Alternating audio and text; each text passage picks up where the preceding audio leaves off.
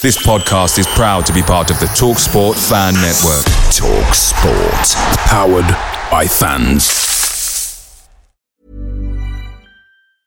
Ryan Reynolds here from Mint Mobile. With the price of just about everything going up during inflation, we thought we'd bring our prices down. So to help us, we brought in a reverse auctioneer, which is apparently a thing. Mint Mobile Unlimited Premium Wireless. How to get 30, 30, bit to get 30, bit to get 20, 20, 20, bit to get 20, 20, bit to get 15, 15, 15, 15, just $15 a month? Sold! Give it a try at mintmobile.com/switch. $45 up front for 3 months plus taxes and fees. Promo rate for new customers for limited time. Unlimited more than 40 gigabytes per month. Slows full terms at mintmobile.com.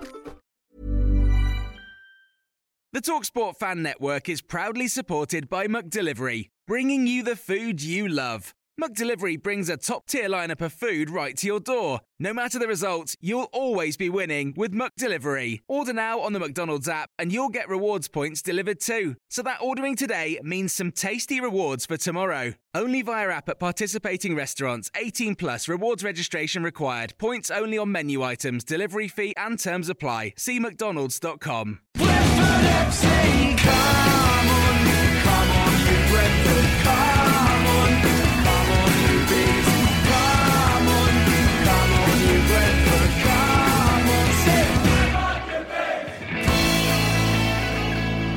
on, This is the Besotted Pride of West London podcast, and we are coming to you after yet another grandiose victory.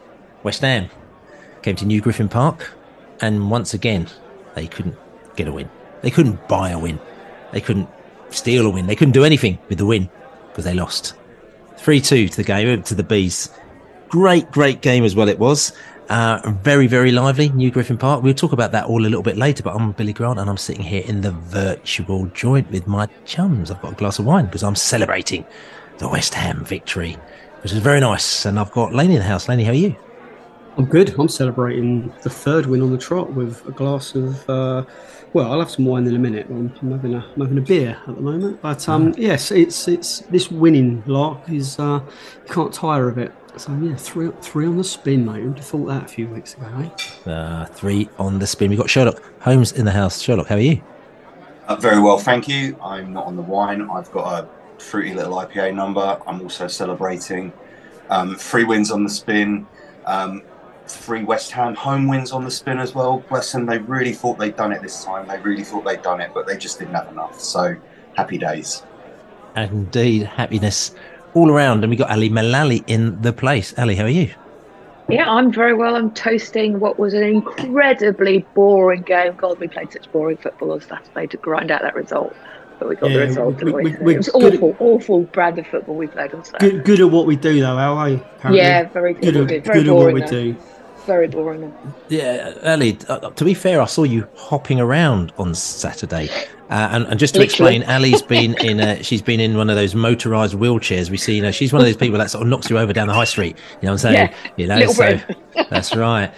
Sort of Benidorm and all that kind of malarkey, So yeah, Ali's that. But all of a sudden, she's very happy because she got off her motorised scooter and she was hopping around with a walking stick. Yeah, with my crutches. I was waving my crutches at you. I'm sort of like, I'm taking them to Liverpool, sort of like, so I can get first in the taxi queue for the pub. So just beat everybody else out of the way. Yeah, okay, that's the way forward, as they say. But anyway, listen, we've got loads on the show today. Actually, what have we got on the show today? We've got JP. He's got his facts and his funk. Plenty of decent facts and funk there as well. We've also got, we're going to listen to the fans after the West Ham game because they're very, very happy. Also, we've got the Gowler and the Bees breakdown crew as well, just giving us the lowdown on the West Ham game and looking forward to the Liverpool match. And also, I've got a little chat with Neil from the Anfield Wrap, the very famous big podcast from Liverpool, Anfield Wrap. Neil's going to have a little chin wag with myself, and we're going to talk about the up-and-coming Liverpool game. But anyway, just coming back to things in the house, actually, because there's been lots going on. We thought, we talk about Brentford a lot, but we just thought, let's just take a little bit of an eye. Let's take a little bit of a broader eye and look what's happening in the Premier League. And we are sort of quite a few games in the Premier League now as well. We're actually 10 games plus 1 in the Premier League. So we're actually 11 games in. And I don't know if you know, but there's a little stat that says basically a close look at, there's a survey in 2019, it highlighted how stable the league sort of stays after 10 match weeks. Okay. So researchers found that 77% of the statistical variance in the final league standings were explained by match week 10. So basically, in effect, the league almost kind of stays as it is after match week 10, and there's only like about 13% change, like just over 10% change in the league table. So in effect, if you're 10th, you're going to sort of kind of stay in and around 10th. If you're sort of third, you're going to stay, in and around that position. And if you're 15th or 16th or 17th, you're sort of kind of, you're sort of, danger of slipping down into the relegation zone as it is. So in a way, that's actually very good news for the Bees, even though, I know that we're safe and it's safe, but we can never rest on our laurels, can we, Laney? No, you can't. No, but it's good to know, that it's consistent across the whole of the season. And I famously say it's a 9-month season, so you can't sort of take exactly what's happening now. But it's good to know that from our perspective, it's unlikely to kind of unravel before our eyes. So what you see is normally what you get. I know there are going to be obviously exceptions to that rule, but it's unlikely. We're not kind of wildly the results we're getting aren't undeserved. It's not like we're winning every game and we just really just don't deserve it. In fact, you could argue that we should have more. We should have won at Forest, and we should have won at home against either or both of Palace and Bournemouth. So. Tottenham? Well, Tottenham as well, and you could say we should have got a point at Man United. So should have got 3 points at Man United. Yeah, but even well, you should have done. Yeah, but even at the worst of taking a point, we could. You're not going to get all of those going your way, but we could be 4 points better off, and in which case we're looking 6th or 7th in the league. So it's and that's. With our injury crisis and without that striker that we won't mention, it's looking all right. We deserve actually more than what we've got. So I'm happy with that stat, Bill. I thought 74% is our favourite percentage, though. Still, yeah, that's right, 74% indeed. I mean, listen, Ali, we're talking about this. They're saying that the league table is. We're not saying the league table is what it is now, and I think people like Arsenal fans will be like going, "Oh no, but we're 4th," and Man United fans are like, "Oh my God, we're 8th." We're sitting there in 9th, very, very happy. Just looking at the teams around us, though, so Man United are one place above us on 18 points. Brighton again on 18 points as well. Chelsea are below us again. This is getting like a bit of it's just getting a bit repetitive, this, isn't it? Chelsea are below us on 15 points. West Ham again below us on 14 points. Does that give you a flavour looking at how, you've seen these teams play? Aston Villa are in 5th place with 22 points as well, which leads you to say that, Aston Villa could even be pushing for a European, Champions League place this season, according to this sort of 77% stat. Ali, just looking at the games that you've seen, what are you saying about these teams around us, and any games that just sort of kind of took your fancy recently? Well, any games well, not really of games around us. I have to say it's the games. I was Newcastle. There's been a lot of bonkers over the weekend, isn't there? A lot of bonkers. Newcastle, Arsenal, bonkers. Arteta, bonkers. Spurs, Chelsea, very bonkers. I did say to a Spurs fan who I know very well, that Chelsea are going to beat you on Monday night because it's Pochettino. But I don't think anybody saw the way that game was going to play out. It was absolute madness. And I think for all that Chelsea won 4-1, I think it showed up how poor they are going forward, in that they had played against 9 men for half an hour and couldn't work out, for the love of God, how to beat how to score against 9 men. And I would say that Postecoglou took a calculated gamble playing that high line. That Chelsea are so poor in front of goal, and they almost nicked it. Son almost got an equaliser at 2-1, and then it would have been, it's genius. So. I think Chelsea are mid-table at best. I think Man United watched them again last night against Copenhagen. They look shambolic. I think that result at Old Trafford annoys me more and more every time I see them play. But and again, for people out there, basically Man United scored 2 goals in time added on when we were 1-0 up as well, which is, again, for people who don't wipe that from their memory cells. I just thought I'd just let you know. Yeah, and understandably wiped it from their memory cells. But yeah, there's teams in and around us that in the normal way of things you wouldn't expect to be in and around us. You would expect Chelsea, Man United to be further up the table than they are. I think Brighton is struggling a bit, and Newcastle are struggling a bit with having to play in Europe. With playing in Europe, I think that's affected both of them. So that brings them down towards the middle of the table a bit more. But I think I think they'll probably kick on a bit. I think, we're quite happy jogging along in ninth. I'm more than happy with that.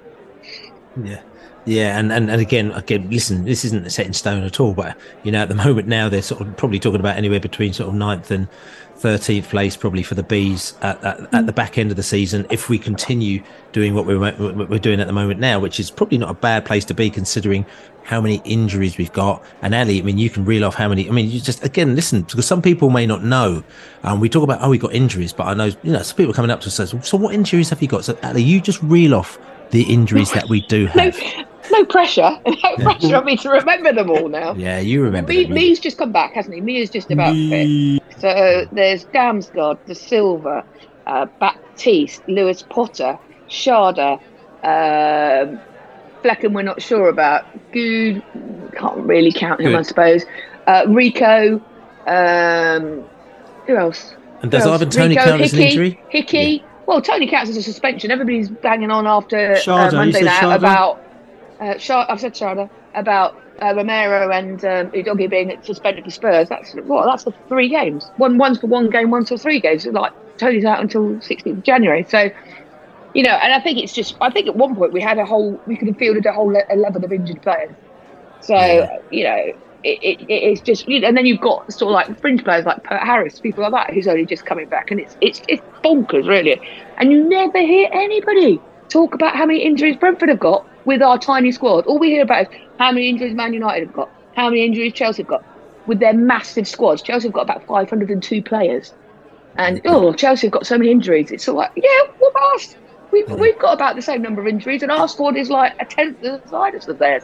Yeah. So, I think we've done amazingly well considering all the injuries, missing suspensions that we've had. I think we've done fantastically well. That's right. But I do, you just think... Didn't even mention one or two key injuries you don't want.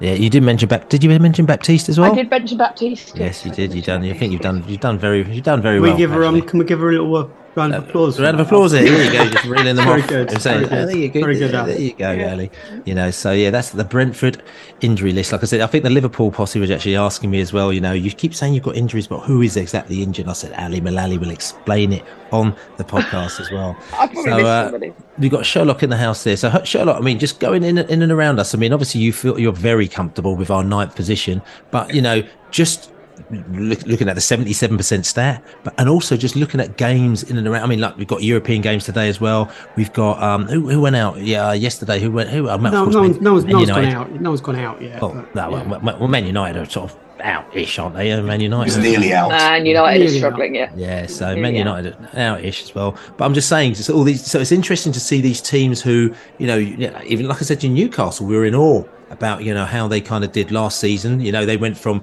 bottom of the league to Champions League pretty much in a very, very short space of time. But it just goes to show you how things may also level themselves out a little bit now. We're not quite in Newcastle zone yet, but we're not too far off it, are we? I think. No, we and let's not forget that we were very close to getting something from Newcastle, dodgy penalty aside. We were very close to getting something there. So we're sort of talk about being behind Brighton sort of by 3 or 4 years. And we are kind of, I'd say, if you want to expand that to being 3 or 4 years behind maybe Newcastle, Villa, that sort of level of team, not in terms of expenditure, not in terms of that, I realise that, not even in terms of the top players we can attract, but in terms of staying in the league and solidifying and cementing it. Before this lovely run of 3 games that we had a lot of fans talking about how we were in a relegation battle. You could see the comments appearing on social media after games. We're in it now. And, I mean, you look at Sheffield United, who got their second win on the weekend, and they're still bottom. And Luton, with a draw against Liverpool, they're still only 1 point out of the relegation zone. So that's a battle.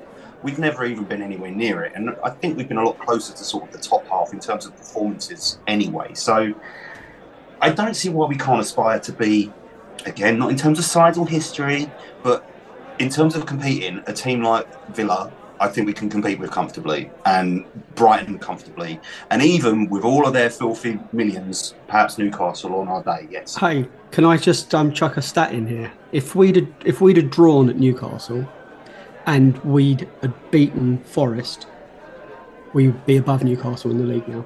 Yeah, I'm not being fine funny. Margins. And everyone's blowing smoke up up their asses. It's we have to put things in perspective. They did do a wonderful job of rattling Arsenal, though. A wonderful job of rattling Arsenal. Yes, of course. Yes. Yeah, well, they do. Are they still moaning about that Mbumo goal? That not moaning about it, but the Ivan Toney goal wasn't on their list. It wasn't on their list, was it? So they didn't talk about that goal, but they talk about the Ivan Toney goal all the time, don't they? But anyway, but listen, we're not talking about Arsenal because we'll be talking about them in a couple of weeks' time after the international break when we play them as well. Because we've got to come back to this week as well. Because like I said, we're going up to Liverpool in a little bit, but just coming back, just final thoughts as well on the league itself. Like this is very, very early days. We're not saying you should predict or anything like that, but any teams there that either scares you? Do you think that we're kind of out of our depth? Because there's at one stage, because there's a lot of, there's one season where we thought, oh my god, we're playing Man City, blah blah blah, back end of the season, we need to get points on board. Then last season we were like, it was last season. That's right. It's really, really easy. That this season now, looking at where we're doing and other teams and what they're doing out there, anyone kind of scare you a little bit? You think, actually, to be honest with you, we're still a little bit not out of our depth here, but they're still 1 or 2, 3, 4 notches above us. Ali. I think there's several teams who on their day are several notches above us, but I don't think we fear anybody. Who? City on their day. City on their day are notches. City on their day are above everybody. City play at their peak. I think, I think anybody struggles to live with them, to be honest. I think Liverpool. But City, don't you think they're a little bit kind of inconsistent at the moment now? But I'm just saying at their peak. If they play at their peak, I think everybody struggles to live with them. Any team will struggle to live with them. You have to, when you play Man City, you've got to play at your best and hope that they have to be a little way off their best. Let's be honest. When we beat United, we were brilliant, but they were a little bit off their best. And it's just sort of like, I don't think we fear anybody, but you just have, there's a couple of teams that you have to have things go a little bit in your favour. You have to have a couple of their players maybe not perform. So if you're playing Liverpool, you maybe want Salah to have a little bit of an off day. But I don't think we fear anybody. I think on our day we can beat anybody. But it's like everything. Everything in life. A little bit of luck comes into everything, doesn't it? I mean, Sherlock. If we hadn't have beaten them all in previous seasons, I would have gone the obvious answer of like the big six. But had we taken a scalp against all of them? So I don't necessarily fear the teams, but I would say individual players. I think if you is it Docker at City? Haven't seen him in the flesh yet, and the way that he went about Bournemouth, sort of, if we're not on our best, it could be quite worrying.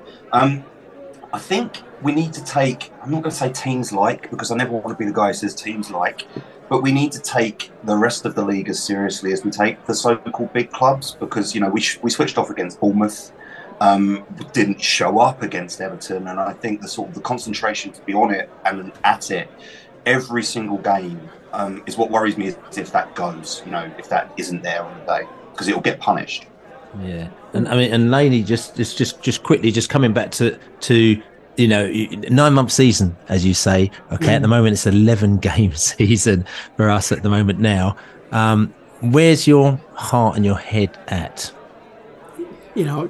Clearly, yes. Clearly, City are in a league of their own if they're firing on all cylinders. So we'll take that as a given. The rest of them, apart from in the 3 seasons we've been in this division, I think we've only failed to beat Crystal Palace and Newcastle. I think we've beaten every other team in this division who have been in. So we haven't beaten Luton in the top flight yet, and we haven't beaten Sheffield United in the top flight yet because they haven't been in the same division as us. But we've beaten them in the teams below, in the divisions below.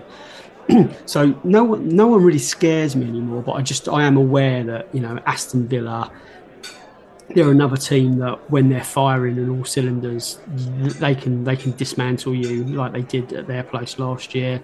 Arsenal, you've obviously got to be very wary, but I think we got the old knowledge on how to play Raya. We need to press them as hard as we possibly can, and don't let their forwards spin and run into space. Ray can't play against us, though, can he?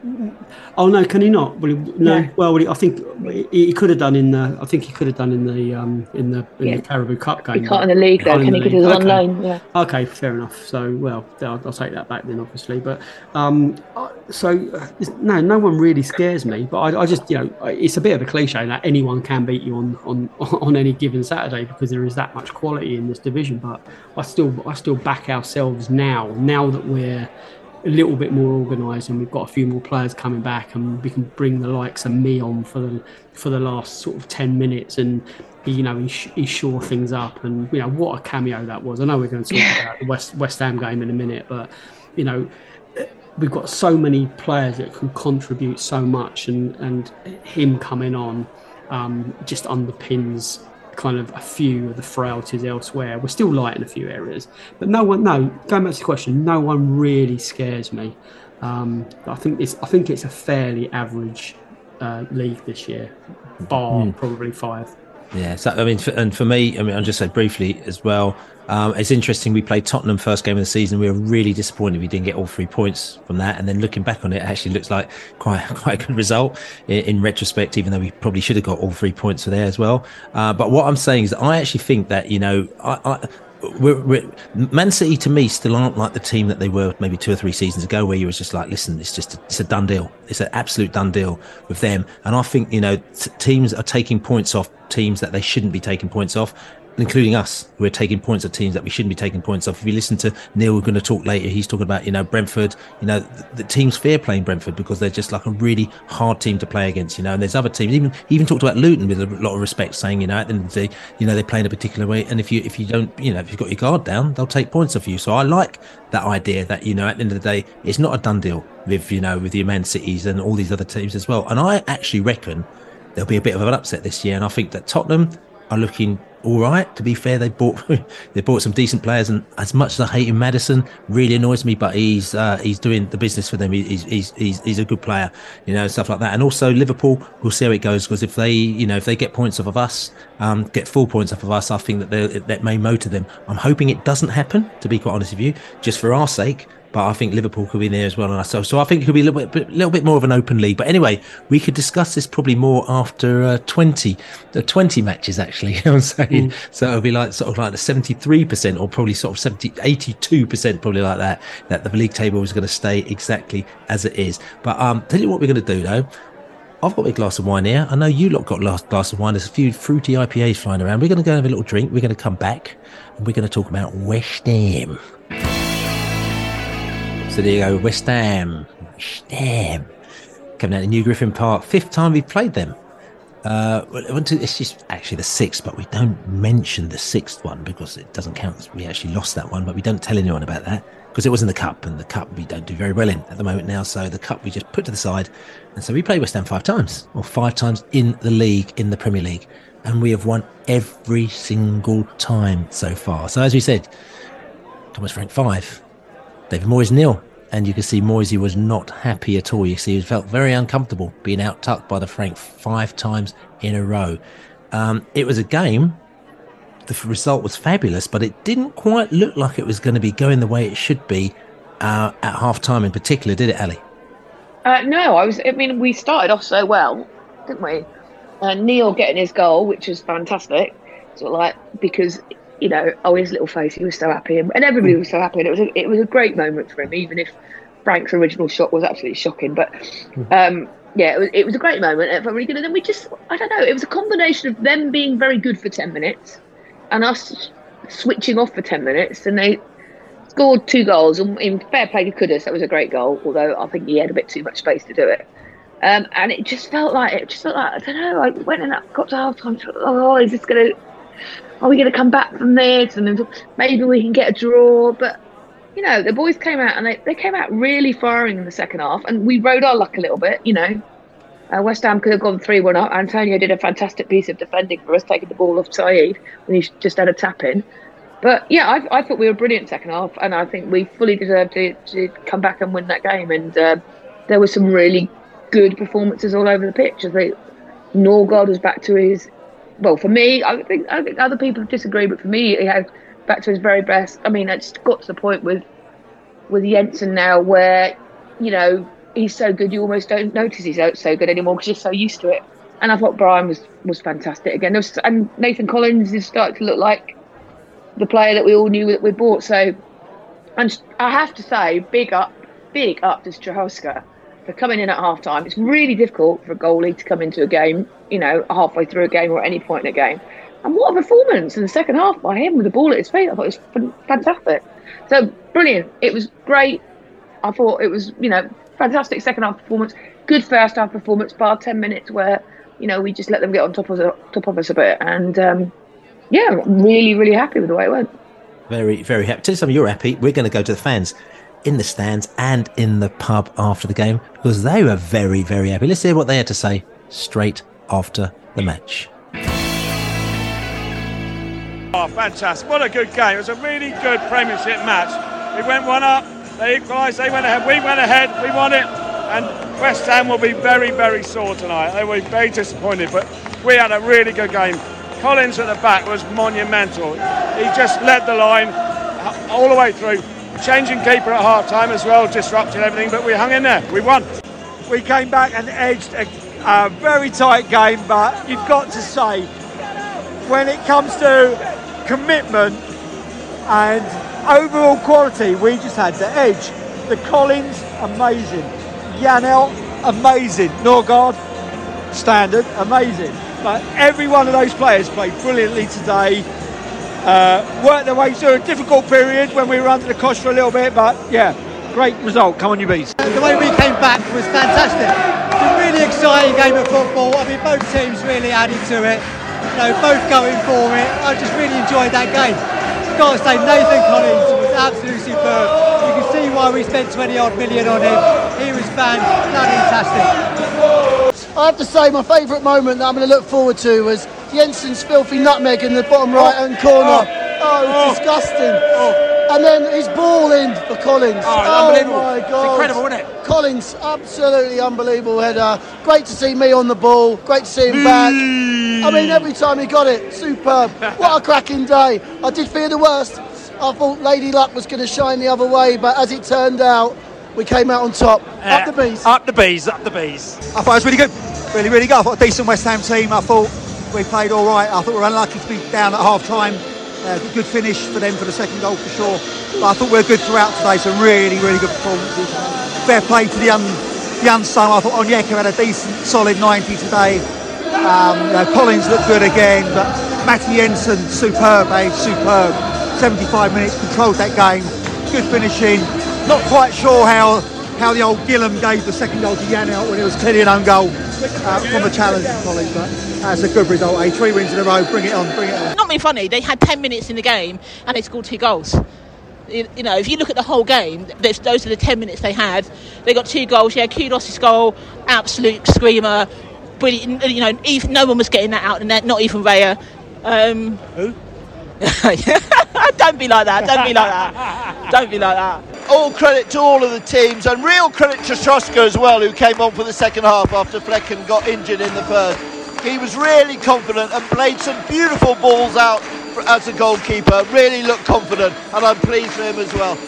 We're a team going places and on the up, so I'm really looking forward to being at Anfield next weekend. I reckon we could give Liverpool a scare.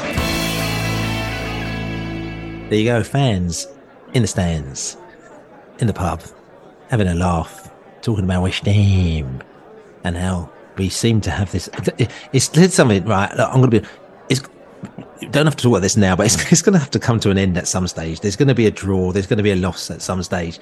So we have to just lap up these moments when they do happen, because, you know, like I said to you, these things just don't go on forever. And if you think they do, then, and if you haven't actually sort of milked the moment when they happen, then when it doesn't happen anymore, then you're like, oh no, I didn't take the most of that. So let's just talk more about West Ham, Laney. West Ham was very good, wasn't it? Yeah, it was great. I mean, you know, as Ali said, they had a decent 10 minutes and they scored 2 goals in that. The rest of the game, I thought we were kind of not necessarily in control of, but, you know, we looked good in the rest of the match. It wasn't massively dissimilar to the Burnley game. You know, they were better than Burnley. Burnley had a couple of good chances and should have scored one, if not two. Where West Ham, being that, as I said, that much better, they did. So I just thought we got the tempo right, we got the attitude right. We weren't gonna let West Ham impose their game for it any more than they were capable of doing. Let's not take too much away from West Ham, because they are a decent team. They're just not performing consistently, and we were hoping that we got them at their inconsistent best rather than actually at their best. But it wasn't anything to do with their deficiencies. We were good, we deserved the win overall, and it was just a cracking game of football, really, isn't it? 1-0 up, 2-1 down, and to come back. And I thought that Brian and Bumo should have scored one, if not two, especially in the first half. The one that whistled just past the post on the stroke of half time. He had another cracking game. Loads of positives.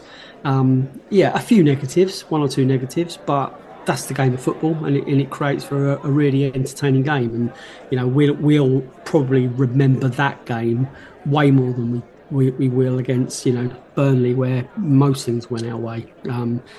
It was a game that we had to come back from adversity in, and they're the ones that stick in the memory for longer. Yeah, and if I remember rightly, we're standing there in the West Stand, we're 2-0, 2-1 up in the beginning of the second half, or sort of the second half was going on with 2-1 down. Sorry, not 2-1 up. And I remember we turned around and we all went, it's actually a really good game. So everyone's going, that's actually a good game, isn't it? It's like, yeah, even though you're losing, you actually commented it was a good game. And to me, listen, you want to win, but also, like, as a football fan, and I keep saying that, I'd love going through the exciting games, like, what I'm saying, but only if you can win at the end of it. Like, like the Bournemouth game, when you've gone 2-0 down on aggregate, you're like, oh no, we're going to go out the playoffs, and then you end up winning. Those are the best wins, like, what I'm saying, the last minute winners, all that kind of stuff. I hate to say it, but Man United fans must have loved their win against us, because they they were out for the count, and then all of a sudden they get 2 goals in the last minute. That's much better than scoring 2 goals in the first minute. Do you understand what I'm saying? Yeah, Bill, I said to you, didn't I? I stood next to you, and 2-1 down, I said to you, you take a draw, and you went, no. Yeah.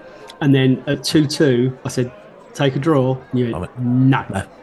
So, and at 3-2 up, you take a draw. Take a draw. And you went, yeah. No, you didn't. You didn't. No, I didn't. No, so I think, the reason I bring that up is I think we could all sense that it wasn't going to end 2-1 to them. Yeah, most definitely. And Sherlock, I'm just saying, you've got Sherlock Holmes in the house here as well. I mean, there's lots of very lovely moments during that game. Tell us something. Just pick out 1 or 2 moments for you that made you purr. I'll take Mbuemo and Jensen out on the wing, just passing the ball back between them a couple of times to try and find the perfect cross. Which they did. That might have been for Collins' header. I'll take Collins' first goal as well. I got a Wolves mate who was delighted to see the back of Nathan Collins. I think him and Pinnock are starting to look really, really good together, and I was so happy with his goal and so happy with how he was for his goal. And I mean, if you're talking about purring, man, we've got to go back to Malpai. Like, I'll hold my hands up and say I was one of the people who thought it was a bit of a panic buy. I didn't really see what we were doing there. He looked so happy to be playing for Brentford, and he looked so happy to score. And his post-match interview was like Oscar-worthy in terms of the emotion that was on show, except it wasn't acting, it was legit. Like, just so happy for him, man. So happy for him. It's good to see him smiling. Definitely. His little face at the end, when we were doing through, he was absolutely radiating joy. It was like, I thought, oh, bless him. I just wanted to take him home and mother him. Do you know what I mean? It was just like, he was so happy. Never heard it called that before. Oh no, I saved that for somebody else, as you know. and just and talking about you talk about the Collins and Jensen thing. It's like Jensen's cross to Collins as well was absolutely sublime as well. I mean, that cross was amazing to Collins as well. I mean, Lainey, any moments for you? Well, yeah, I'm gonna jump on the Strakosha bandwagon. Actually, I'm going to say that a couple of his pass. I mean, obviously there's the goals and the crosses and the trickery, but I'm actually going to go. a couple of times I looked at you and I looked at Carey behind, and I went, "This is the goalkeeper we've been waiting for," and he was already here, but he wasn't in the right frame of mind and he wasn't confident enough. On this form, he was undroppable, and I think he will be dropped on Sunday. But I don't think we should necessarily drop him. I'm not wishing Flecken hasn't recovered. Obviously, I'm wishing he's recovered, but I'm not worried if he isn't, because I think Strakosha on that form, he looked the best passer of the ball and the most assured replacement for Raya that I could imagine. So a couple of those little balls over the sort of right winger to our left back that had bombed on a little bit. So yeah, I thought the little dinked passes, he looked really assured, and I was really sort of pleased to see him sort of kind of start to show the form that we hoped he was capable of. Yeah, and Ali, any purrs for you? Oh, there were loads, but I think there was. I think it was just great at the end when Me came on. Promptly won 2 headers and put a block in all within a space of 30 seconds. It was classic Ben Mee. It's like Ben Mee broke the career in 30 seconds, and that was just great with the crowd right behind going Me. Yeah, that for me was the one. It was. I mean, it was great to see him back. Yeah, we've missed again. You talk about it like we didn't have the dance scene for 6 months because one of our last wins before the win last week against Burnley was like last May. It's Man City, wasn't it? Man City. So it's like last May, and then from May to October we hadn't actually won on dance. I mean, that was a bit of a close season, but we don't talk about that. But we hadn't danced for 6 months. So all that, but also the Ben Mee scenario. We hadn't got Ben Mee, and I think that the fans missed him so much when he came on. Everyone was potty for it, and then he came on and he made the blocks because we thought, look, if West Ham score, we're in all sorts of trouble here. You know what I'm saying? Boom, block, and the volume of the Me was just was tremendous, wasn't it? Like, you know what I'm saying? Just turn up the volume, which is great. Yeah, so that was good. For me, I had my moment as well, which I thought was great. Was just describing it is Ben Rama's miss. It was that Antonio Ben Rama moment, which was because we sort of, but we didn't quite know what was going on. We were thinking, how did he miss that? But then when you saw it back, you're thinking, oh my God. How did that happen? Why did they do that? And it literally, it's hard to describe, but the ball was coming in. Literally, Ben Rama was just about put in the back of the net. Then Antonio, who's obviously struggling because he's not where he was at the peak when Martin Allen, he had him on a podcast a few years ago. He goes, Antonio, the best striker in the world. He's going to play for England. He's going to play for Scotland. He's going to play for Brazil. He'll play for everybody at the same time. We're like, are you sure, Martin? So, but now obviously he's dipped a little bit and he's desperate for a goal. So he was desperate to put the ball in the back of the net, and he actually basically completely fluffed it and basically took it off Ben Rama's toe and it went wide. So we were very happy, Antonio. Saeed went nuts, didn't he? He went absolutely nuts. He was furious. Absolutely. It was a wonderful angle on Match of the Day of him just absolutely livid. Yeah, and I think that to be quite honest with you, Agent Antonio, because as you also know that he should have played for Brentford, and I think he probably in the back of his head thinks, look, I should have played for you, but maybe if I just do this now, you might actually take me back and I can play for you again. So, which is all good. But anyway, just listen. I'm just going to give you the way that game flowed. You know what I'm saying, for that one for Brentford, we were effective at creating goal scoring opportunities from the flanks as well, and we were strong at finishing. Weaknesses, we didn't really actually have any weaknesses. As for West Ham, they were effective creating goal scoring opportunities from the flanks, but they were aggressive and gave away a lot of free kicks around the box. We attacked down their right, and they played with width. Down the right side, they favoured crossing the ball and favoured long shots as well. Ratings, Neil Maypay on whoscored.com got the highest with 7.9 as well. Then you got Mohamed as well with 7.7, Nathan Collins 7.6, Frank Onyeka 7.5, and Mikel Antonio, the goal robber, 7.3 as well. This is according to whoscored.com. So just giving you a little vibe as to kind of what was going on there on the pitch there as well. Just listen, any last thoughts on that West Ham game? I mean, I'll tell you something as well. The atmosphere was good as well, wasn't it? Yeah, I thought it was really good. it's just difficult sometimes when you're 2-1 behind, because sometimes it just the pressure of it gets a little, not toxic, but I just felt it echoed what I just said about you, Bill. When I think the fans could feel that something was going to happen, and even when we were behind, the game was way from over. I think there was a real belief on and off the pitch on Saturday, and that's what comes from a couple of wins. I think the Burnley game was critical. We win that, and then I think that like pressure release that allows the team to kind of like be a bit more confident and a bit more expressive, and again the fans get just a little bit more comfortable when things don't go their way. They don't get on the players' back. They actually think that they're capable of doing something over the 90. Yeah. I think two things that struck me was sort of like we were kicking towards the East Stand second half, and it's quite unusual for the West Stand to get so potty for it when we're kicking towards the East Stand second half. But I think the beer for 30p a pint might have had something to do with that. There's a few. I mean, we didn't get there early. I mean, I had a game in the morning, so I didn't get there literally till the kickoff again. But you got to pre-order it, Bill. Yeah, I heard a few people were quite potty for the beer at X pence a pint.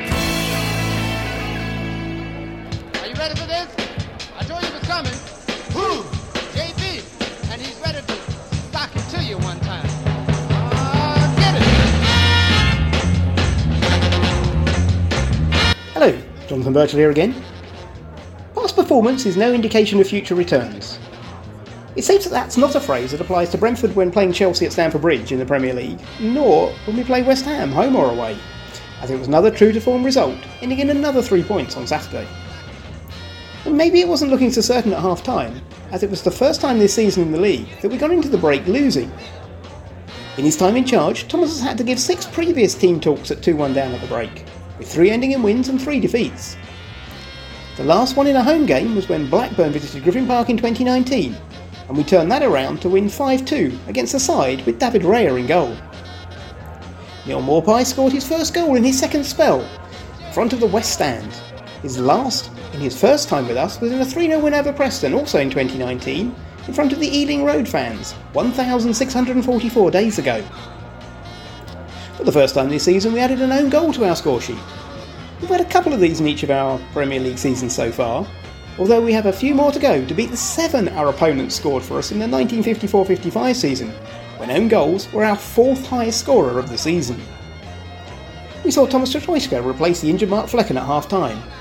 It was back in 2012 that we last had 2 keepers, having 45 minutes each, when Simon Moore left the bench to replace Richard Lee at half-time in a 4-0 win over Carlisle. But our first ever sub-goalkeeper was Gordon Phillips in 1970 in a game at Crewe, in an era when we could have just one sub.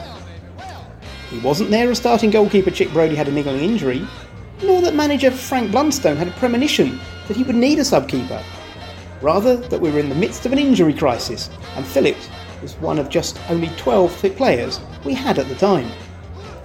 Although 2 keepers may have helped to keep the score down, as we lost the game 5-3, Gordon remained as an unused sub. And just coming back to talking about the West End, I'll just give you a few little JB facts and figures and stats on that one as well.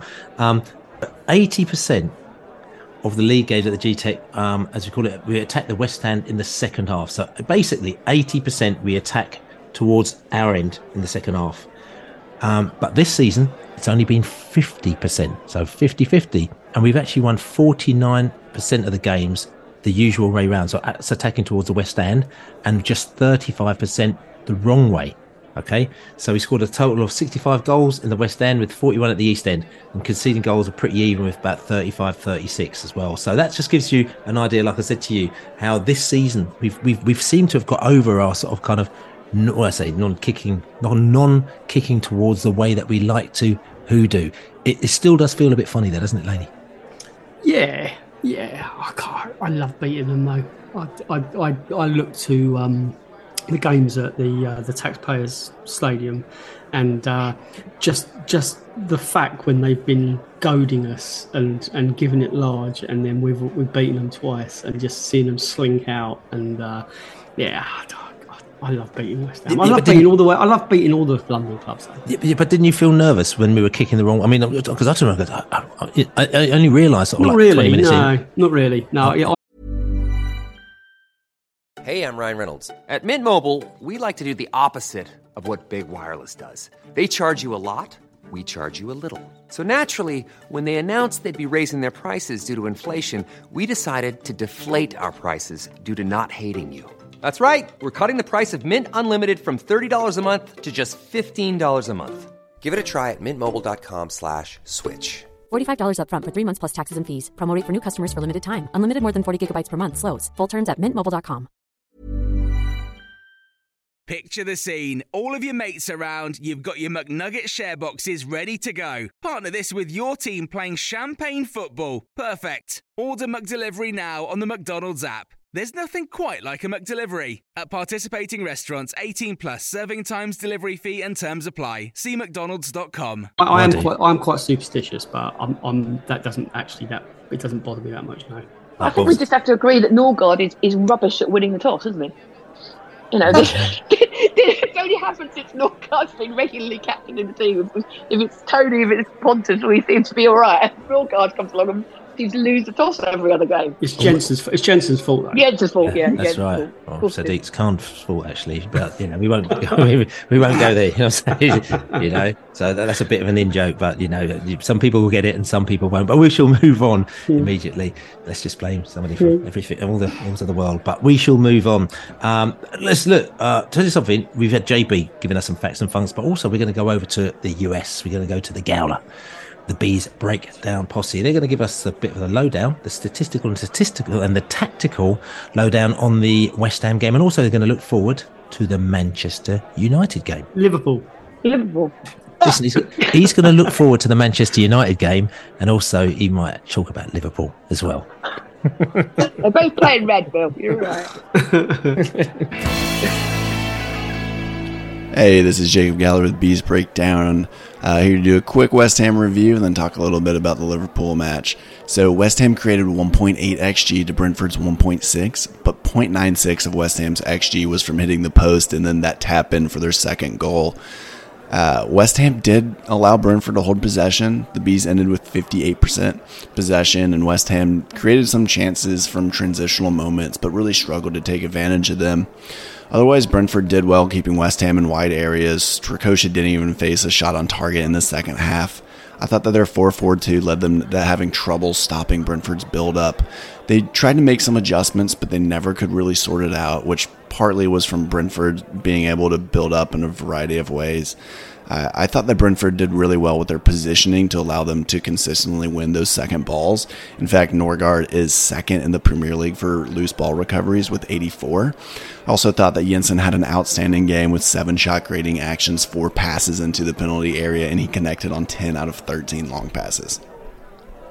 All right, now for that Liverpool preview. So they're third in the Premier League table. They've created the most XG with 24.8, but part of that is due to having the most shots with 196. And they have one of the lowest shots on target percentage and longest average shot distance, which statistically Brentford is one of the best teams in the Premier League for forcing long shots and low XG chances. So you may see Liverpool end up with a high amount of XG, but it might be those low percentage shots. And Liverpool are a very pass-heavy team. They've recorded the most key passes and progressive passes in the league, and they average 58.5% possession, and they've only let in 10 goals, which is the 4th lowest in the Premier League. They also have the 4th lowest PPDA, which means that we really should expect that high press from them. They also lead the Premier League in loose ball recoveries, as Klopp loves to counter-press, so the Bees will most likely resort to using those long balls in order to prevent them from winning back possession deep in Brentford's half.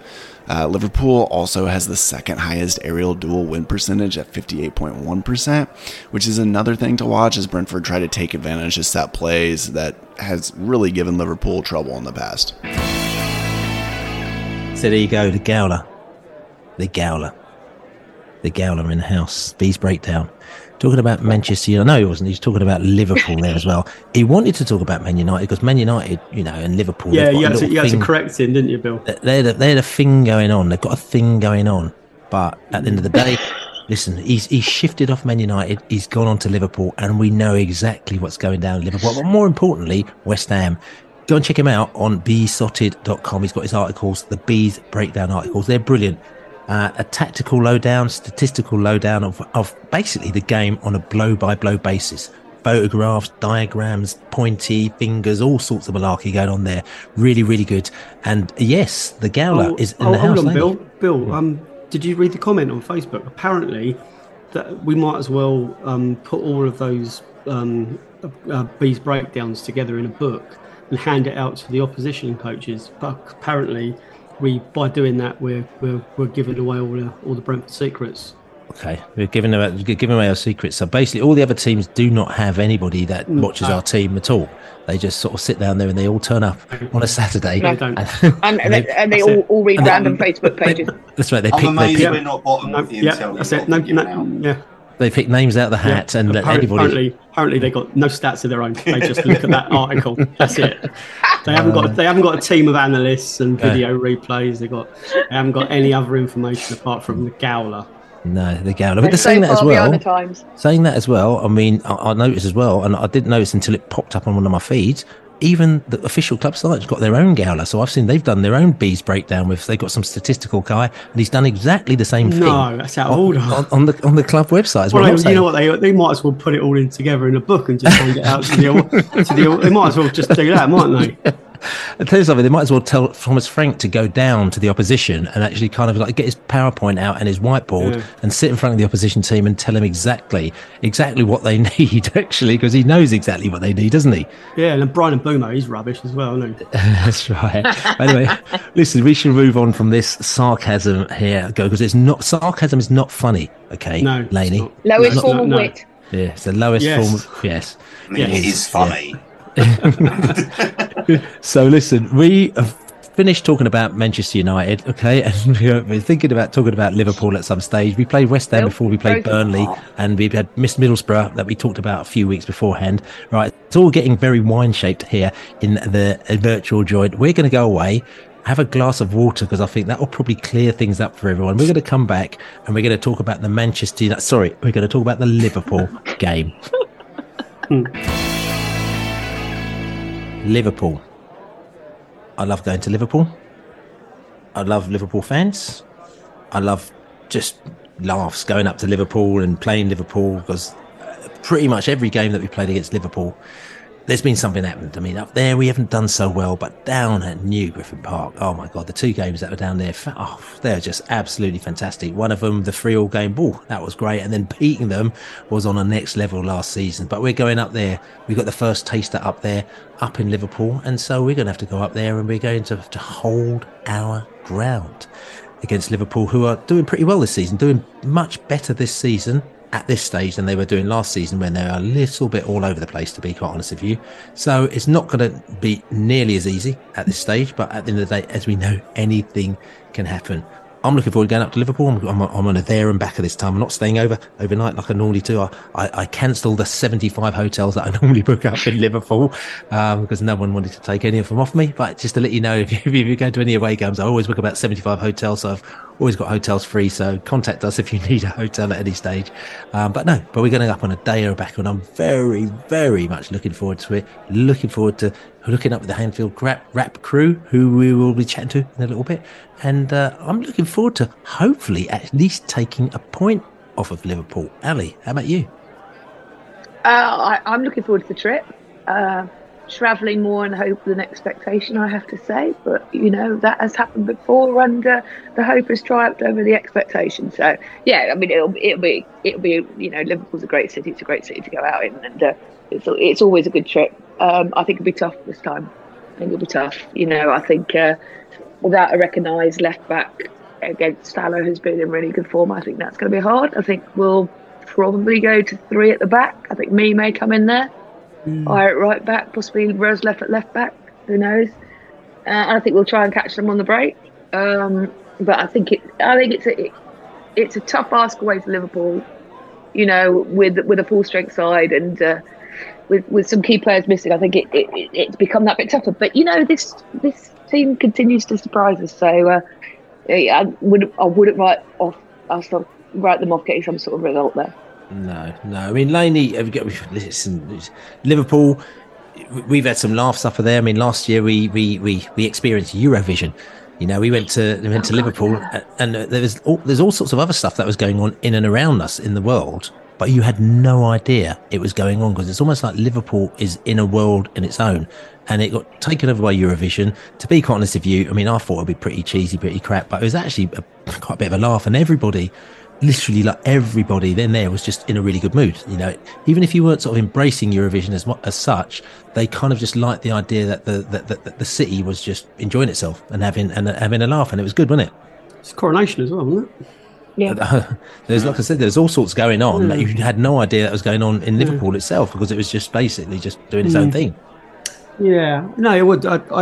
It's a bit groundhog for me. I think it seems 5 seconds ago, but obviously it wasn't. It was at the beginning of the summer, or the end, mid-spring or whatever. We had a good sort of day after, didn't we? Did a lot of walking and a lot of drinking, and it was a really, really good afternoon. I do enjoy going up to Merseyside. It's, the steeped in football tradition and history, and going to Anfield is always a little bit special. We do own one there. I'm not sure it's going to happen this weekend though, as Ali said. Having Hickey out and Rico out, and we're plugging gaps in both fullback positions really. And you need to be at your best up there. I'm not dreading going up there thinking, my God, we could really get turned over. Well, of course we could. I think we'll do all right, but I think they're going to be a bit too strong for us. Yeah, and listen, I mean, we've talked about it a little bit. I'm going to come to you, the Sherlock, afterwards. We talked to Neil from the Anfield Rap, because I had a little chat with him a little bit earlier today. And he's very happy at the time, in fact, but he's probably not as happy now, because obviously I made a little joke on the Anfield Rap podcast, and I talked about it's no time to lose, and little playing words on Toulouse. Fortunately, I think they've lost to Toulouse now, so I'm thinking, oh no, it's probably not the best time to drop that joke. But saying that, they're third in the league at the moment now, and they're playing Brentford, and they know that they need to get a result against us. So let's listen to have a little chat with Neil. Listen to the chat that I had with Neil a little bit early on today, talking about Brentford and Liverpool. So, big game at the weekend, going up to Liverpool. It's on a Sunday. I don't think it's on the box. I think it's because Liverpool are European. Well, they're not quite European champions, but they're playing out in Europe as well. So they need an extra day's rest to get over their jet lag from coming from sort of France or wherever they're playing. I've got no idea where they're playing. But anyway, we got in the studio here Neil from the Anfield Rap. Neil, how you doing? Very well indeed. It's Toulouse. We're in Toulouse. All right, you better not to lose, mate. Well, that's the thing. It's the jokes just write themselves when you play to lose. So you should always play to win. That's right. I've heard Chelsea play to lose actually every time they play us actually at Stamford Bridge. But we won't go there, because this is the Brentford Liverpool podcast. Okay. But anyway, listen, Neil, which is all good, like I said to you, but you're smiling away because you are probably doing a little bit better than the last time, around about the same time last season, when things were going a little bit peculiar for you, weren't they? Yeah. We're not doing a little bit better than I expected. I think that there's a bit of catching up that's going on from the people who, in a national sense, get paid to write and talk about football for big papers and big radio stations. Because I think there's always a rush with every club. It happens to Manchester United as well. It's just that where Manchester United are concerned, it's deserved to write off their chances when the opportunity comes. What we start the season with is, I feel like we've got the best goalkeeper in the league and we've got the best attack in the league. And if you've got both of those things, you've always got a chance. And you've always got a chance of playing well and going on a run. And that's what we've had. What we didn't have last season was, firstly, a lot of fitness. I think there was a lot of exertions from the season before that had done people in. We were around this time beginning to miss Jota and Diaz. Both of them were out for extended periods. But what we also had was a midfield that all of a sudden really looked its age. The season before, Liverpool had gone all the way in the league and the Champions League and had won the domestic cup double. But I think those exertions And also the adrenaline that those exertions actually gave the older players led to Liverpool running a couple of them one season too many and taking them a few games too far. And so last season, I think it's fair to say legs fell off. But I think the other thing that happened as well was hope disappeared. When you, and this is very, very, big club privileged, but the year before Liverpool had tried to win every trophy that it was possible to win. And by the time Liverpool got to October last season, it was clear Liverpool probably weren't going to win a thing. And I think that really demoralised a lot of Liverpool's players. And in loads of ways, that's not acceptable. Your players should always be at 100%. But I think it's understandable from a human point of view. And I think that made legs that were already feeling heavy feel even heavier. I think it made every story feel like a hard luck story. And I think that Liverpool players were beginning to look for excuses. It was all a bit too hard. That changes when we get to about the March, April of last season. We go 2-0 down at home to Arsenal. And we're dreadful. And it was at Anfield. And Anfield, the players and the Liverpool side just almost decided enough was enough, that we weren't going to stand for this anymore and everyone was going to get a lot better quickly. And by a lot better quickly, I mean in about 15 minutes. We turned that round to a 2-2. The whole place is a fairness. And since then, since literally that moment, we've only lost one league game. As odd as that might seem, given the fact that we don't finish in the top 4 at the end of that season, we've only lost one league game, and the performances are, broadly speaking, being in line with a side that can expect to get around 80-85 points. Not quite nailed onto the 90 marker yet that we've been in the past, but something changed and something gave. And then the next thing that happens is another raft of transfers. Some of the older players have left, who were toiling a little bit in the middle of the park. Some younger lads have come in and they've settled in relatively quickly. And the one thing there's been is no more excuses, and the manager's got no more excuses, and the manager doesn't want any excuses. Liverpool have been very, very, very focused in the start of the campaign. I think they've believed since pre-season that they're capable of a great deal. And so we sit here now 3 points off City. Obviously a tough game at the weekend coming against Brentford, but with genuine optimism that this is a season that Liverpool can lift some silverware. And I would argue, as I said before, can break 80 points, can maybe break 85 points. And if they can break 90 points, then they can have a genuine interest in this title by next May. Yeah, interesting. So, I mean, just going back to last season so quickly. So, the marks out of 10 that you'd give last season, I'm just interested because obviously it didn't quite go to plan. But to me, it sounds like it was a bit of a transition season for you. Yeah, I think it was a little bit, but I don't think that everyone knew that. I think that Liverpool have been trying to do evolution, not revolution. And I think it gets to the end of last season and they need to actually do revolution. So they evolved the attack. Diaz had come in the January of 2022. Nunez comes in the July of 2022, and then in the December/January of 22 turn into 23, Gakpo comes in, and this is now a whole new attack with Jota and Salah. Jota relatively new signed in the summer of 2020, and obviously Salah being here since 17. Mane and Firmino now both left. Origi left. Minamino left. Those footballers have moved on, and Liverpool were doing something new and different. So I think that was a transition that was taking place, and it was happening. But I think Liverpool had the idea they would do a bit of a staggered midfield thing over the course of this summer, and then fade that and do that sort of stuff. But given ultimately that Jordan Henderson wanted to go, and that Fabinho, the offer made by the Saudi Arabian club, was given the age of the player and the performances he put in for the previous 12 months, and the fact that he looked shattered, frankly, I think Liverpool felt they couldn't leave that money on the table, so they did it. And from there, then, that's led to that being a much more drastic process. So you'd give last season 5 out of 10 because, let's be clear about this, Liverpool still come 5th.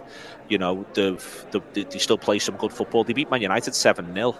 Mm-hmm. All the way through the season, it's like pockmarked. We beat Man City at home. It's pockmarked with odd results this season, where Liverpool play actually ever so well, and there's a bit of a raging against the dying of the light. But there's only really consistent results in the last 10 league games of the season. Before that point, well, there were consistent results in January and February. They were consistently bad, but they were consistent. But by the end of the season, there's only consistently positive results, April and May. So you give it sort of 4 or 5 out of 10. You wouldn't want to give it a 1 or a 2 because that's not getting any European football at all and being dreadful and awful to watch. That's when we were managed by Roy Hodgson.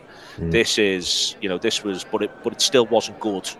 and it is now much better. Yeah, so obviously the start of the season, you're much happier. Third place, you are behind Spurs and behind Manchester City, of course, like I'm saying. And like I said to you, it's interesting because you said that you haven't lost in 10 home games, I think you said, or 10 games, 10 league matches, was it, that you said that you haven't lost in? However, you almost lost recently at Luton Town. I mean, it was like you was on the edge, weren't you? I mean, just talk to me about that. Yeah, we've only lost the one game. The one game we have lost is the one against Tottenham, which comes with its own set of circumstances and story. Luton, we don't play very well, but we create a ton of opportunities, through the game. We're never that fluent, but they frustrate us, and they play well, and they've got their plan, and they execute it pretty well. But we have repeated opportunities to go 1-0 up, and we don't take them, and you get punished. Last season, when we were poor, we were wilting. We weren't creating very much, and we go 1-0 down, and you felt it was never going to come back.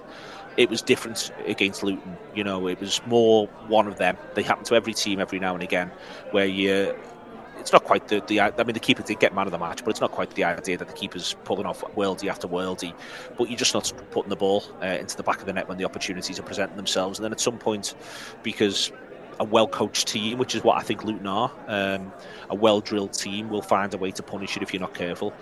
But even then, we still managed to get the late equaliser to get it back to 1-1. And I've done this in seasons gone by where you're trying to win a title and draws feel like defeats.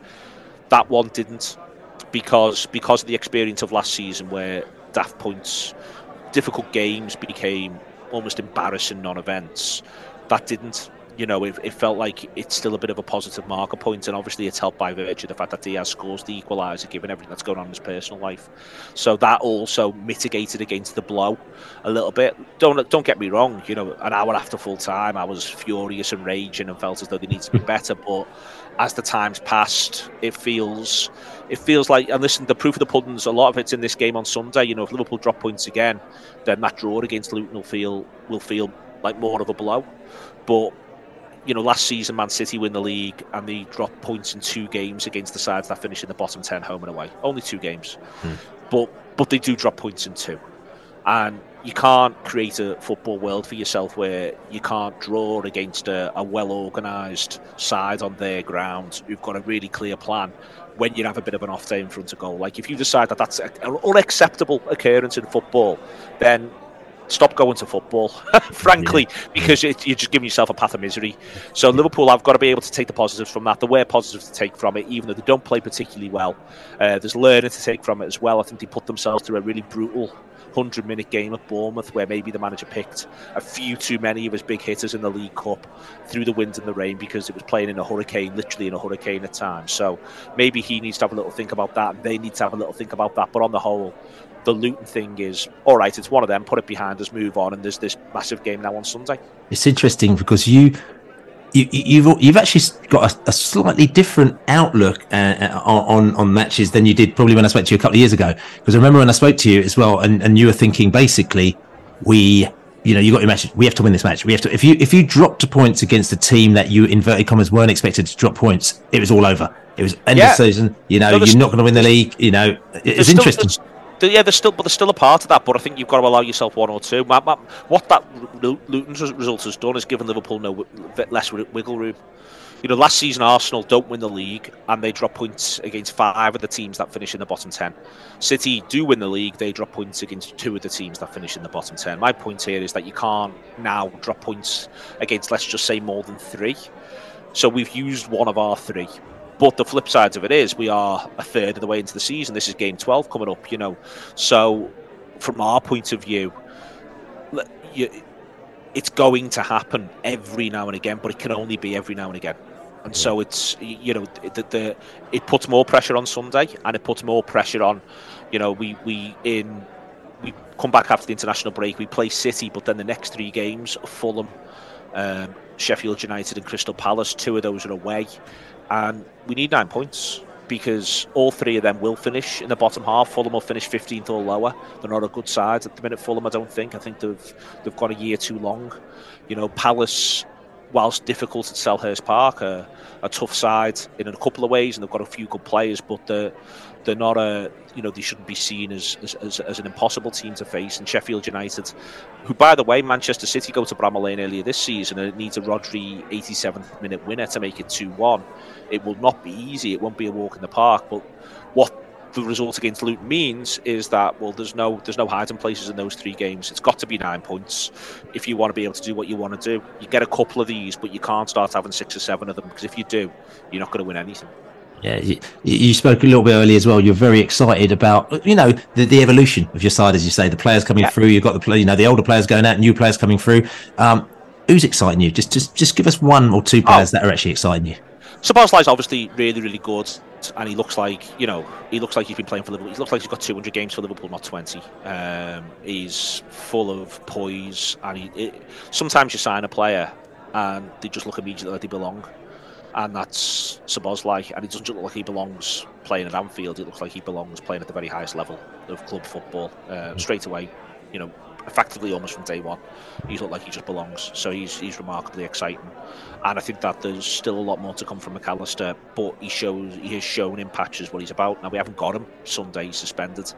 He's got 5 yellow cards, which, by the way, we're going to see more and more of in the next sort of 3 or 4 weeks, because the referees have been unbelievably yellow card happy this season. So a number of players are going to start missing out here and there on a 5-card suspension. It's McAllister's turn. He's the first one for Liverpool so far this season, so he's not going to be available for this one against Brentford, and it is a bit of a shame. Yeah, just turning to the Brentford game. Obviously, Bees. Listen. We chat, probably once every 2 or 3 weeks. I was on the Anfield. I'm going to be on the Anfield rep this week as well. I'm probably on the Anfield rep about once every 3 weeks, and I do very, very much enjoy it. But your knowledge of the Bees is very, very high. You watch football. You're a football person. Last season, obviously, we were very happy because we got a little bit of a win. Well, you know what I'm saying? We got a little bit of excitement down at New Griffin Park as it was, which is great. A great game as well. Obviously, went back to Liverpool, and it didn't quite go according to plan up there as well, where you actually did us there. So it was almost like you could say it was even Stevens. Although even if you want to sort of take it on aggregate, I think maybe we might have actually comfortably, which is all good. But tell us something. Just talk to me about Brentford quickly, and the things, the players that may kind of concern you. I say, considering we've got loads of injuries, by the way. Yeah. I think first and foremost, I think that you get to see with Brentford. For me, there's 2 things. I think Brentford have got a brilliant underlying structure in terms of how they play and what the manager expects, and the understanding that players have got. It's really interesting because you talk about Brentford, and we can really stop to talk about the sort of the new, the use of data and the intelligence that guides Brentford from a sort of from the top down. But I think a lot of the virtues that Thomas Frank himself has, but also wants in his players, they're old-fashioned football virtues. Brentford's squad, to me, with 1 or 2 exceptions, mostly amongst the younger players, I'd argue, is a set of footballers who, first and foremost, work very hard, and who are, secondly, really well educated and really clever players. So there's this thing with Brentford that whenever I see them, which is that they always have this really strong underlying structure and philosophy, for want of a better way, this sense of this is how we play. But then B, the other thing that Brentford are able to do is they tweak cleverly game by game. It's not just as obvious as the big tweak of certain teams at home will play a back 4 against, certain teams away will play a back 3 against. It's more the idea of, right, we feel as though we can get at this side down their left flank. So we overload in that area, we tilt the team, we play asymmetrically, and we look to see if we can punish them there. The other team, this next opponent, they might be weaker down the left. This other side, you might be able to overload them in midfield. Let's do a little bit of that, whilst always staying true to the way in which Brentford quite consistently play. And I think that's the thing you've got to watch out for. My point is that a lot of teams every team that comes to Anfield has an Anfield game plan. But a number of sides, certainly those that don't expect to finish in the top, say, sort of 6 or 7, and rate Manchester United there as you see fit. A lot of sides come to Anfield and they have the idea of how do we stop Liverpool predominantly and go from there. I think Brentford turn up with definitely some of that, but also how do we hurt them? And I think Brentford go everywhere with her. This is what we need to work on to ensure that we can stop them. But also, part of how we stop them is we have this way in which we are going to hurt them. And they're going to have to worry about this. And it's not an afterthought. It's not, well, we'll just hit some pace in wide channels. It's not, well, maybe we'll put a big man in and see what we can get. It's not even the idea of set pieces. While set pieces play a massive part in Brentford's game, this is how we win our set pieces. And then this is what we do with them. We don't just wait until we get a set piece off a bit of luck as someone ran into someone. This is how we're going to do it. And I think that's the most impressive thing about Brentford. And you can obviously rightly put that down to the coach, but you've also got to say these are clever footballers. These footballers are not, these are footballers who can be coached and coached well. And being able to be coached, I think, is worthy of praise. And it's always, we talk a lot about managers now when you talk about football, but it's always the 11 or 14 or 15 or 16 who end up on the pitch who have actually got to put this into practice. So when you play Brentford, you're going to get a challenge. And I think every team now knows that home and away, you're going to get a challenge. It'll be a different challenge away, but you're going to get a challenge, and that's what I'm expecting on Sunday. And then in amongst there, I think that Jensen's looked really, really good this season. Whenever I've caught Brentford, I've been impressed with him. I think that I'm intrigued to see the direction of travel that Aya ends up on, because I feel as though he's just a teeny little bit inconsistent, but when he hits the heights, I think he looks like an absolute top quality central defender who can play really progressive football and reads the game well and can pass forward he punches it through the lines, which I think is pretty cool and pretty impressive. And then obviously, Bueno is an exciting footballer. I think he's one who, again, a lot of his movement sort of belies his years. I think he's got pace, and you can talk about the pace, but loads of players have got pace, and Bueno is really, really cunning with it. He knows, he works out where the weaknesses are, I think, and obviously he's coached in that, but he's doing that as well, I think, in real time on the pitch. You get to watch him, look at little areas, see if is there something there, will there be something there. He goes, he backs himself and he backs his teammates. So I think those are the players who I'm intrigued to see. That's not sort of missing anyone out because I'm talking them down. I think Pinnock is a really good player, but Pinnock's sort of Pinnock.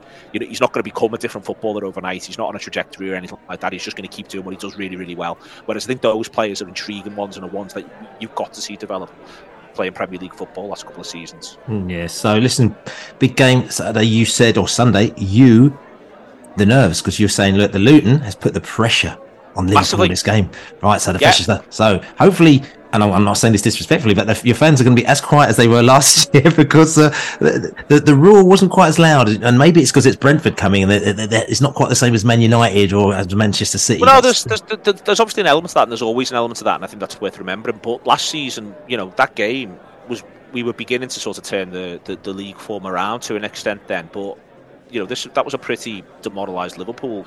We were sitting sixth in the table. Again, supporters go through the same thing. You have expectations before the season starts, and then you realise they're not going to be met, and everyone's got to, at some point, realign what those expectations are with the new reality. I think it'll be interesting on Sunday, the atmosphere. I think it won't be a full roar in Anfield, to be clear, for 90 minutes. Which is good for us.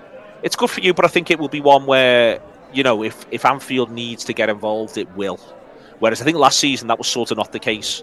I think this season Anfield can be. Bournemouth was a really good example of it. We were, Bournemouth supporters after 45 minutes would have said something quite similar, but Liverpool then go 2-1 up and go down to 10 men in a pretty contentious refereeing decision. And Anfield for 10 minutes was an absolute bear pit, and Liverpool make it 3-1. And then cruise home pretty much, and then the atmosphere quietens again. I think that's the thing about Anfield. It's not a continental crowd where it's 90 minutes of noise, or more accurate, 90 minutes of singing. But Anfield, when it needs to be there, is there.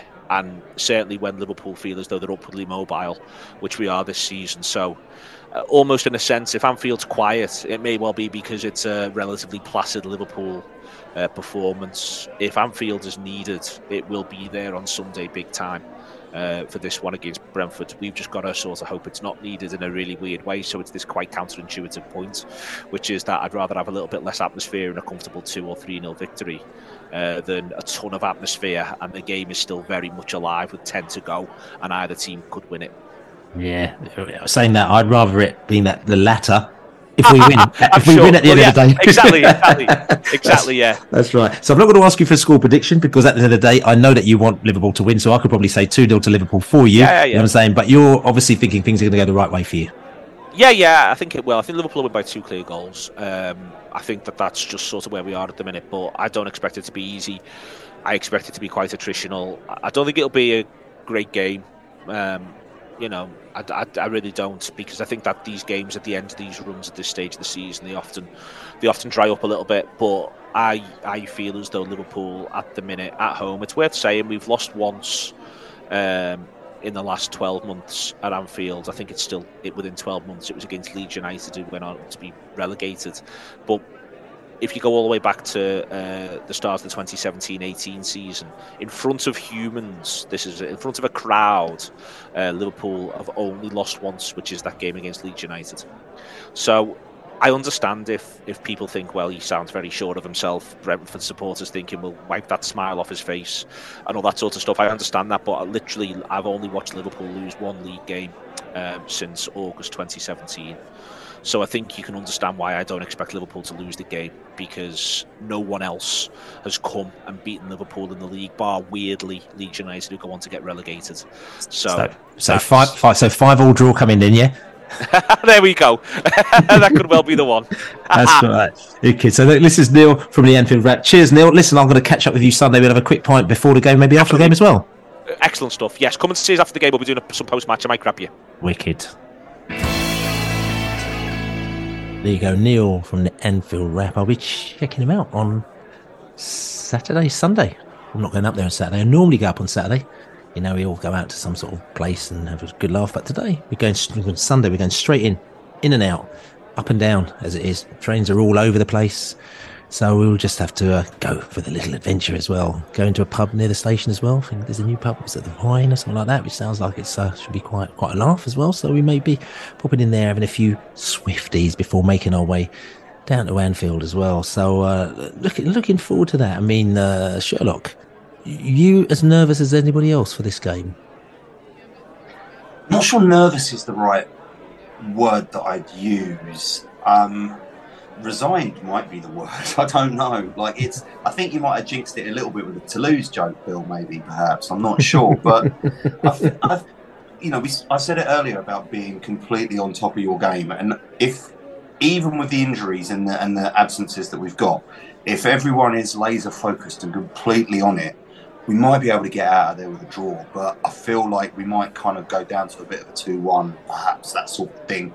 Bit too early for a prediction, sorry, but I feel like there's just too much about Liverpool, and there'll be a little lapse of concentration somewhere in the middle of the park or something, and that's all they'll need, and it'll be thanks, see ya. But I mean, it's no shame to kind of lose a tight game to a team like Liverpool, is it? I mean, if we get, if it's an abject humbling, like if there's any kind of Sheffield United Newcastle scenario, then we'll be all sort of upset. But I don't think it'll be that. Yeah, I mean, what I'm going to say, and again, Billy the Bee, always glass half full. Let me just mention the one word, which is, about 30 miles outside of London, Luton. Liverpool went to Luton a couple of days ago, and I wouldn't say that they struggled, but they were on the verge of losing that game. You know what I'm saying? And you always get a game where, you probably expected to win or expect to get points from, or a point from, and you don't get those points. And Luton was one for Liverpool where, at the end of the day, they were celebrating like they won the Slater, and they won the FA Cup, like, I'm saying, getting a point down at Luton, which is great, because they got 1 point away from home, which is what you need to do if you're actually going to progress in this league. But then, you come into play against us, they're thinking, oh my God, we just played Luton, we got to just now play Brentford, who, to be quite honest with you, we are who we are. We don't give up. We don't take things lightly. We take these teams on. We normally go for 90 minutes. Okay, we haven't done great at Anfield, but still. And so I hear what you're saying there, Sherlock. However, they also don't necessarily want to be playing us on Sunday, do they? I mean, anything can happen, right? It's a cliche, but it's true. Anything can happen, and records are there to be broken. Luton is inspiring. Yeah, it's the way that Luton went at them, and they celebrated. Was it 95th, 96th minute equaliser, something like that? we can go for that sort of. Yeah, brilliant, great. I would love it. Like I'm not sitting here waiting to be proved right. I really hope I'm wrong. Yeah, I mean, listen. Let's take a reality pill here. Just look at what they're good at, and maybe not quite as good at as they should be. So, very strong at counter attacks, very strong at attacking set pieces, very strong at coming back from losing positions, strong at scoring chances, strong at creating chances through balls and scoring chances. They're strong at protecting the lead. They're strong, Stop. They're strong in the air.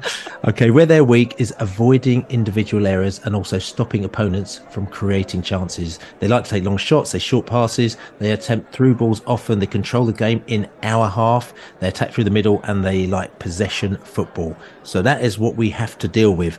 It's going to be a tough game. We can see that 100%, in it, lady. Yes, it is going to be tough. It's going to be one of the toughest games we're going to face all season. The performance at Chelsea away shows that we're not fazed by not having possession. We're quite happy to hand the opposition the ball and let them attack us constantly, and we absorb it and we keep our shape. We need a lot of things to go our way. We need to take our chances. I think we're capable of getting a point if a lot of things go our way. I'm probably going to predict that we lose, but I just don't. On current form and what I've seen over the last few weeks, you kind of write us off at your peril, because if it all goes their way, then they win. But we only need a couple of things not to go their way, and we're in with a shout. So, we only lost narrowly there last season. And that's what Ali said. It's almost like they'll get one break, one lapse of concentration, one 50-50. They get a lucky ricochet, and then they're through, and they get the goal that matters. You stop them doing that. We're in with a shout of getting at least a point. Yes, indeed. Yeah. So, listen, I'm looking forward to going up there. Like I said to you, up on the train. I'm looking forward to seeing Anthony, Liverpool fan, Jermaine, Liverpool fan as well, Charlie, Liverpool fan there as well, was going up there and checking out them characters as well. Obviously, the Bees fans were there in full effect, sold out our location yet again. We actually probably got it right, as opposed to Nottingham Forest. We sold it out. We went, oh no, actually we found some tickets underneath the couch. Oh no, we've really fluffed it. But we actually sold out Liverpool it's Tuesday, Sunday 2:00 kickoff, which is good. So hopefully we'll be able to sort of raise the atmosphere a little bit, because as we know, Sunday kickoffs can be a little bit strange on the atmosphere front. But hopefully, like I said to you, if we're going up there early on the train, we have a few little beers, we just get the vibe going, as they say. So look, just going around the table, I want to ask you for a score prediction. I'm going to start with Sherlock Holmes. Yeah, I spoiled it already, didn't I? It slipped out. I'll go with a 2-1 Liverpool, but a tight 2-1. We'll take him right to the wire. Born slippy there with Sherlock Holmes. We've got Ali Malali in the house. I concur. I'm afraid I'm going 2-1 Liverpool as well. 2-1 to Ali Malali in the place. We've got Laney in the gaff. 1-1 for me, Mr. Grant. Got 1-1 for Laney. And I'm going to go 1-0 to the mighty Bees. Let's hope you're right, Bill, and we're wrong. I'm going for it. I'm going to go for it. Listen, I'm going for it. I'm going left field, as they go, like, you know what I'm saying? Longer. Anyway, we won't talk about that. So listen, this is the Besotted Pride of West London podcast. For anybody going up to Liverpool, we'll see you up there bright and early in Liverpool Town Centre. We think we're going to drink it before the game. We normally drink beside the ground, but this time we're going to drink in the town centre. Like we said to you, where we're going before, is it the Vines or something like that? I don't know where the place is. Can I fill you up on something? Yes. That was Underworld. Left Field was another band. No, also, I was talking about what I seen you were drinking. I was talking about what you were drinking there, mate. You know what I'm saying? I'm drinking wine. I'm drinking red wine. Oh, that's right. UB40. There you go. Anybody else wanted to put out some sort of drinking songs there? Anyone else? You don't get off the train in Manchester, Bill, on the way up, will you? No, I will do, actually. I'm going for a little tour before we get to the match, okay? So anyway, listen, this is the Besotted, a Pride of West London podcast. I'm Billy Grant. I'm sitting here in the virtual joint with a glass of longer some wine as well. That's good. Don't forget to buy us a beer. besotted.com/beer. Don't forget to also subscribe to us and on all good podcast channels, and also write us a lovely review. And it goes up in the charts apparently, and it gets all over the place, which is all good. Like I said to you, I'm Billy in the house, and I've got Laney. Good afternoon. We've got Sherlock Holmes. Up the bees. We've got Ali Mullally. Looking forward to being able to see the whole pitch on Sunday. That's right. And we also listen, as me, Billy Grant in the house here. I'm looking forward to it. I'm looking forward to go to Liverpool, see my Liverpool chums up there. As we go, we've got the Anfield Rap. Don't forget to check out the Anfield Rap this week. I'm on the Anfield Rap as well. Check it out, and I'll have a little chat with them as well as we go into someone. What do we say? Come on, you bees. Yeah, you bees. Ferry across the Mersey, eh? No. See about that. We'll see about that. No interest. You bees.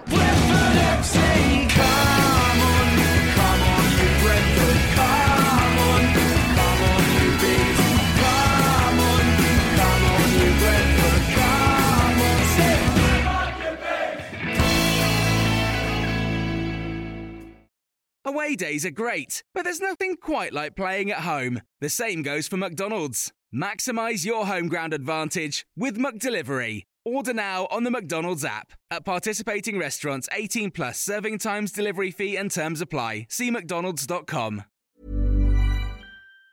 Even on a budget, quality is non-negotiable. That's why Quince is the place to score high-end essentials at 50 to 80% less than similar brands. Get your hands on buttery soft cashmere sweaters from just $60, Italian leather jackets, and so much more.